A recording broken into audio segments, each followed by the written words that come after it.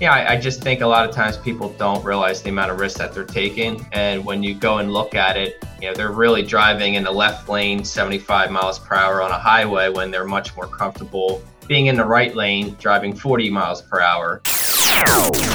Welcome to the All Things Retirement Podcast with certified financial planner Anthony Alfo. Here's your host, Ben George. Welcome into All Things Retirement. I am Ben George. He is Anthony Alfo, certified financial planner and founder of Cardinal Wealth Group. And today we're talking about lessons learned for the next stock market crash, because we know it's going to happen at some point. We don't know what it's going to look like, how significant it'll be, but we know as the market continues to kind of rebound right now, we know at some point, maybe sooner than later, who knows, it's going to go back down again. So we're going to talk about the lessons that we've learned here recently that we can apply to that next stock market crash and be prepared for that when it does happen. So Anthony, welcome in. How is everything going? It's good to catch up with you again. Ben, it's great to hear from you. Everything's going pretty well. Just looking forward to things normalizing, hopefully sooner than later. And New Jersey's been not too bad comparatively to some other hot spots out there. So hopefully that we continue on that same track. Yeah, it seems like, the tables have kind of turned a little bit, and New Jersey seems to be in pretty good shape compared to most places. So that's good to see, and hopefully it will stay that way as we head into the fall, and at least be able to enjoy the rest of our summer into the fall. Hopefully everything will kind of trend that direction as well. So there's a number of things I want to get into today. We got a couple headline I want to run by you to get your reaction on. Going to get a little getting to know you question, and then hopefully at the end, after our main topic, our main discussion, got a mailbag question or two that we have pulled aside that we'll try to answer as well. So let me first, before we get started, point you to Anthony's website. If you're looking for any kind of resources, or you want to get in touch with Anthony or listen to any of our past episodes here on the podcast, you can go to cardinalwg.com, visit him there, and also you can call the office at 609-605-2808. So came across this headline, and I wanted to get your kind of reaction to it and your perspective on it, Anthony.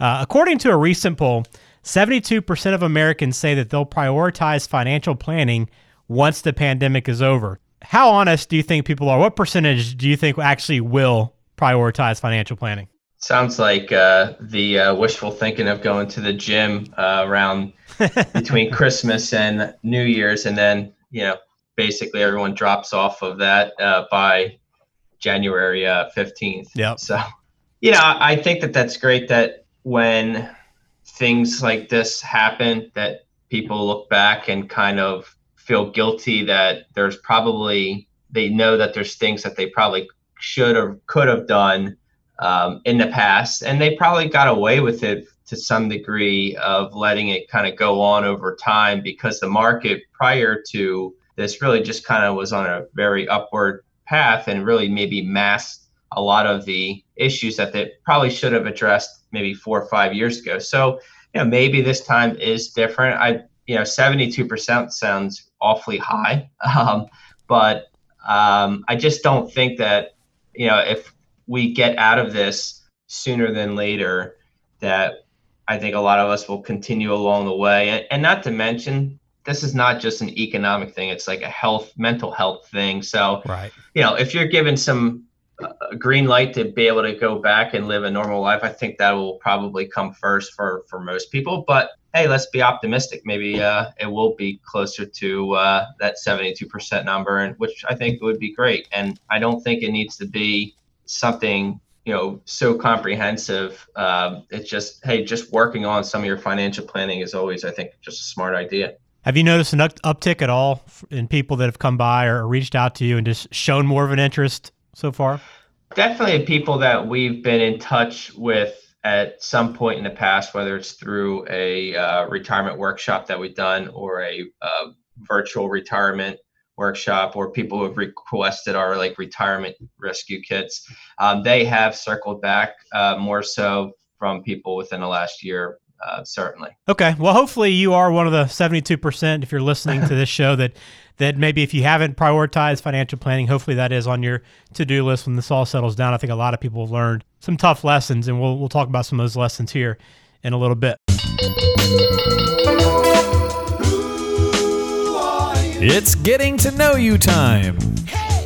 I want to turn now to a little getting to know you question for Anthony, a little look away from the office, kind of get an better idea of who he is as a person, away from work and what he likes to do for fun. So here's a question I got for you today. Would you rather make twice as much money in the next year or make the same amount of money while working half as much? If this could actually really happen, which I think it would be really difficult for me to be able to do it, I would love to be able to be one of those people who could work half as much. I just struggle though with getting away from work, whether I'm at home or on the weekends at times, even if it's just checking emails. So that would be the one that I would go with, working half as much. I just think for me, it would be hard to pull that off and turn my brain off. But yeah, that would sound delightful at times. Yeah, that would be nice, wouldn't it? To not spend nearly as much time, but still not have to worry about money. It'd be a pretty great position to be in. For sure. I wonder what everybody else would say, but I'm probably with you in that boat.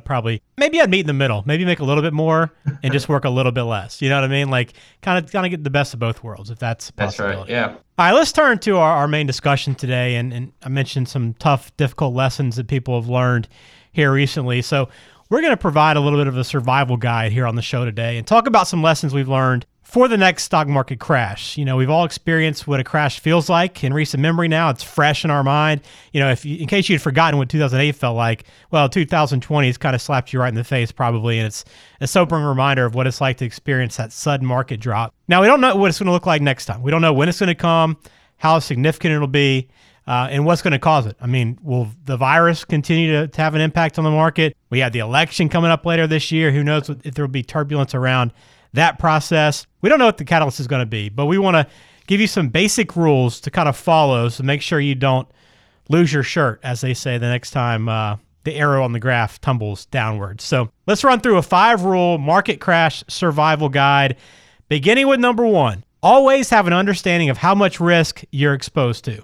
Yeah, I would say many times, you have the average person who says, I'm a conservative investor, and then you look at their account and has mostly all stocks in it. And that's, I just think a lot of times people don't realize the amount of risk that they're taking. And when you go and look at it, they're really driving in the left lane, 75 miles per hour on a highway when they're much more comfortable being in the right lane, driving 40 miles per hour. And so it's not a difficult process to help people, to show them basically how much risk that they're taking on a typically bad market so that they can understand it.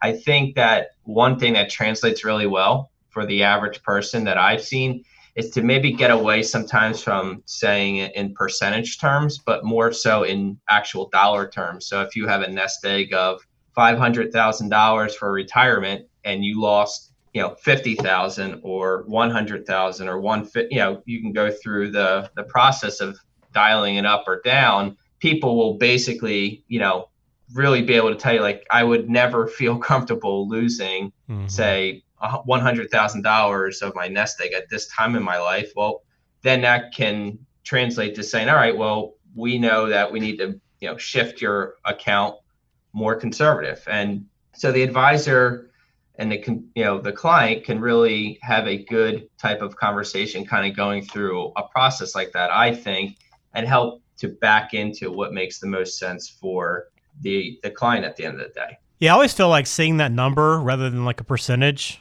is a lot more eye-opening, and it's a lot more realistic. Percentages are hard for people to, always conceptualize and understand at the end of the day. Absolutely. But you understand dollars going out, that's for sure. Yeah, you know what 100,000 means, for sure. It's a lot more than 20% in your mind, probably. Number 2 on our list for survival guide is protect some of your gains as you go along. So what's the best way to approach this and execute this, Anthony? Yeah, so, and I think that this is something that happened to a lot of people over the last decade, where the market kind of keeps getting higher and higher. Well, what happens is that your actual account will tend to drift away from your target investment strategy, meaning the more gains that you're getting, let's assume that it happens on the stock side, the stock percentage grows. And so something to kind of keep that in check would be simply to just rebalance it once a year. And with a lot of like 401k companies, you can set up that stuff to happen automatically. And a lot of people are certainly not aware of it, because we come across it a couple times a month where we're talking to some of our clients, new clients that maybe are still working, and we're helping them with their company plans, and they have no idea about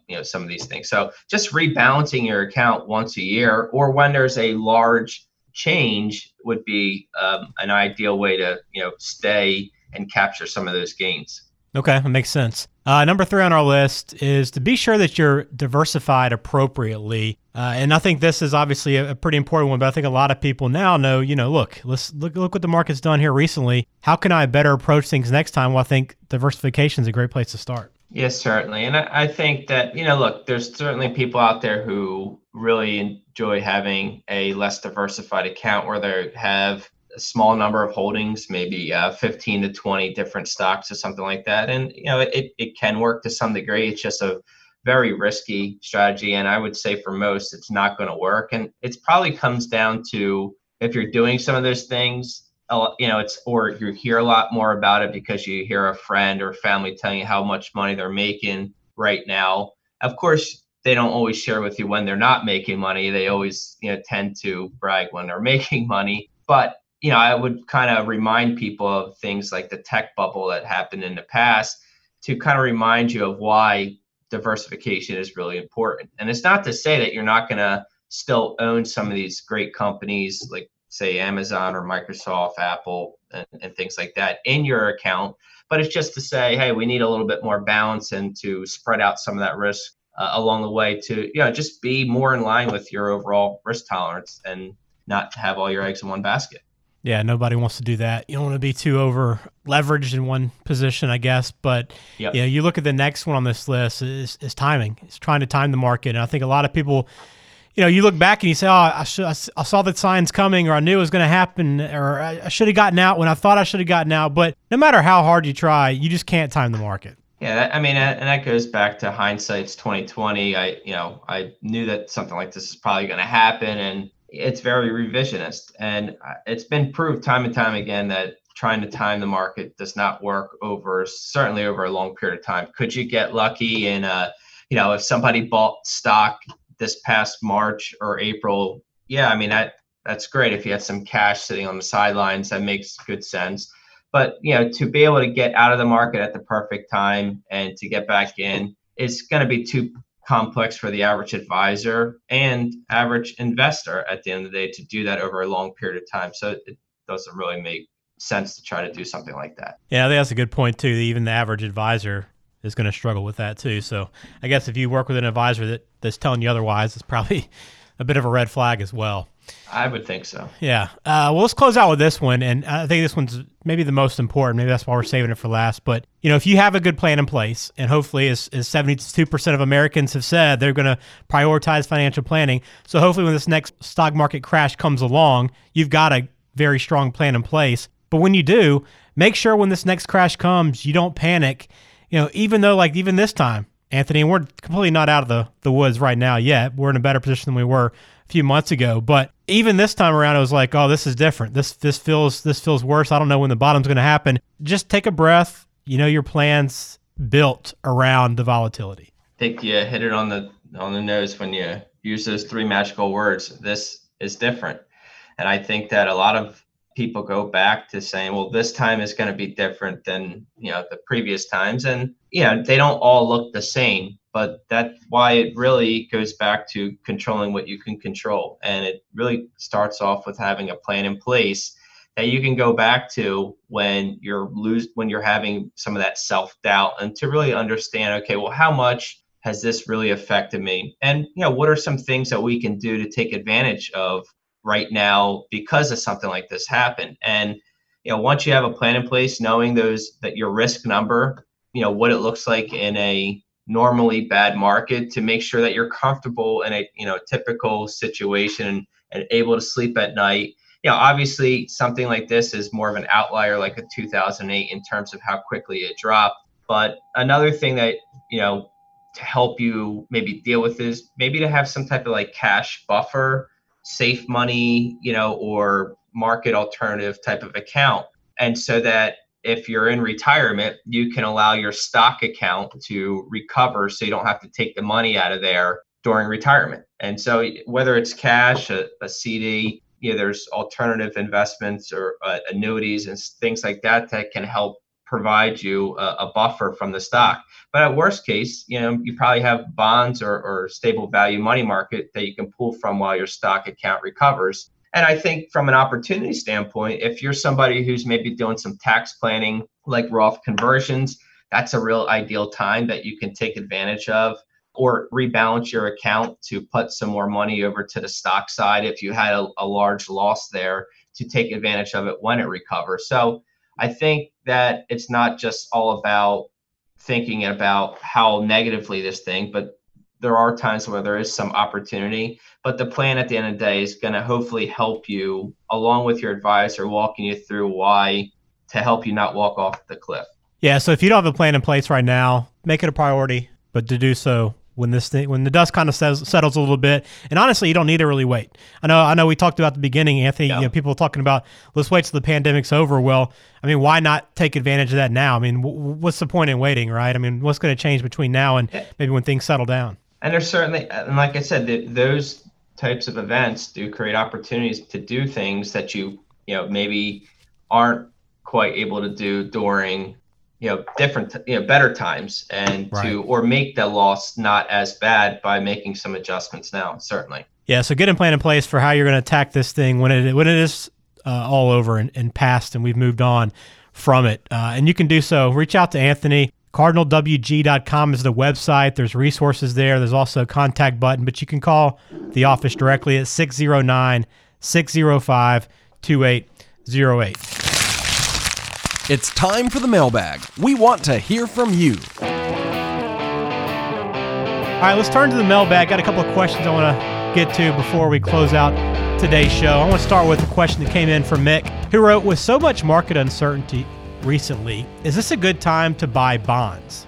Well, I would say it depends on what your alternative that you're kind of comparing it to, and why you want bonds right now in the first place. But yeah, I would say generally, Mick, you should maybe already have some type of investment strategy that you're kind of carrying out based off of the goals or what the purpose is of that money, and that probably should have some type of allocation that's been identified as to what you should be using, and it almost should be in a lot of ways on autopilot. If it's maybe some new money that you came into, well, maybe it's just maybe revisit what the purpose of this new money might be for, and then kind of figure out if bonds or some other investment makes the most sense for you. Thanks for that question, Mick. We got one more. We'll go to this question from Rourke, who writes, my financial advisor seemed to do a good job of managing my investments, as far as I can tell. But we never talk about other things like Social Security or life insurance or legacy plans, which are all things I feel like I should be getting advice on. Is this typical? Yeah, I think it is fairly typical for a lot of advisors to just be focused on the investments. But there are more and more people, advisors out there, that are focused on planning first or planning centric. And you can look up those firms by maybe Googling those in your area, or going to a website like Certified Financial Planners and finding a certified financial planner in your area. And those are generally going to be people or professionals that are going to be more in touch with going through the financial planning process. But I would also probably take it a step further, not just look at just their designations, but just to understand their process, what they like to advise on. So if there's somebody who really just focuses and they're a CFP on investments, then yeah, they still might not be somebody who's going to help you on Social Security or life insurance or legacy plans. So you just really want to ask the criteria as to where they're focused on, to make sure that that's kind of their niche, so that you get in touch with the right person there. I'm assuming for you, Anthony, when you work with a client, you're covering a number of different things, right? You go well beyond investments. Absolutely. Yeah, we're definitely a firm that's planning centric first, and really talk about the investments almost last, because we kind of back into what the right investment strategies are for your goals and what you're trying to achieve, and understanding things like your Social Security, legacy plans, any other goals really at the end of the day to understand those first before we start making investment recs. Well, if you want to get in touch, work with Anthony, you can do so, cardinalwg.com. And if you want to send in a question, you can do so on the website as well.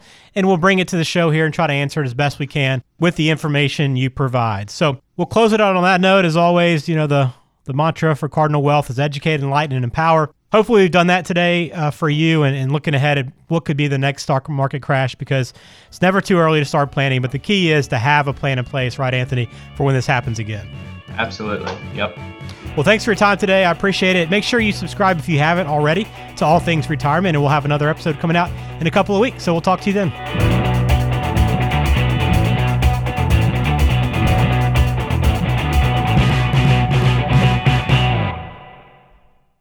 Information is for illustrative purposes only and does not constitute tax, investment, or legal advice. Always consult with a qualified investment, legal, or tax professional before taking any action.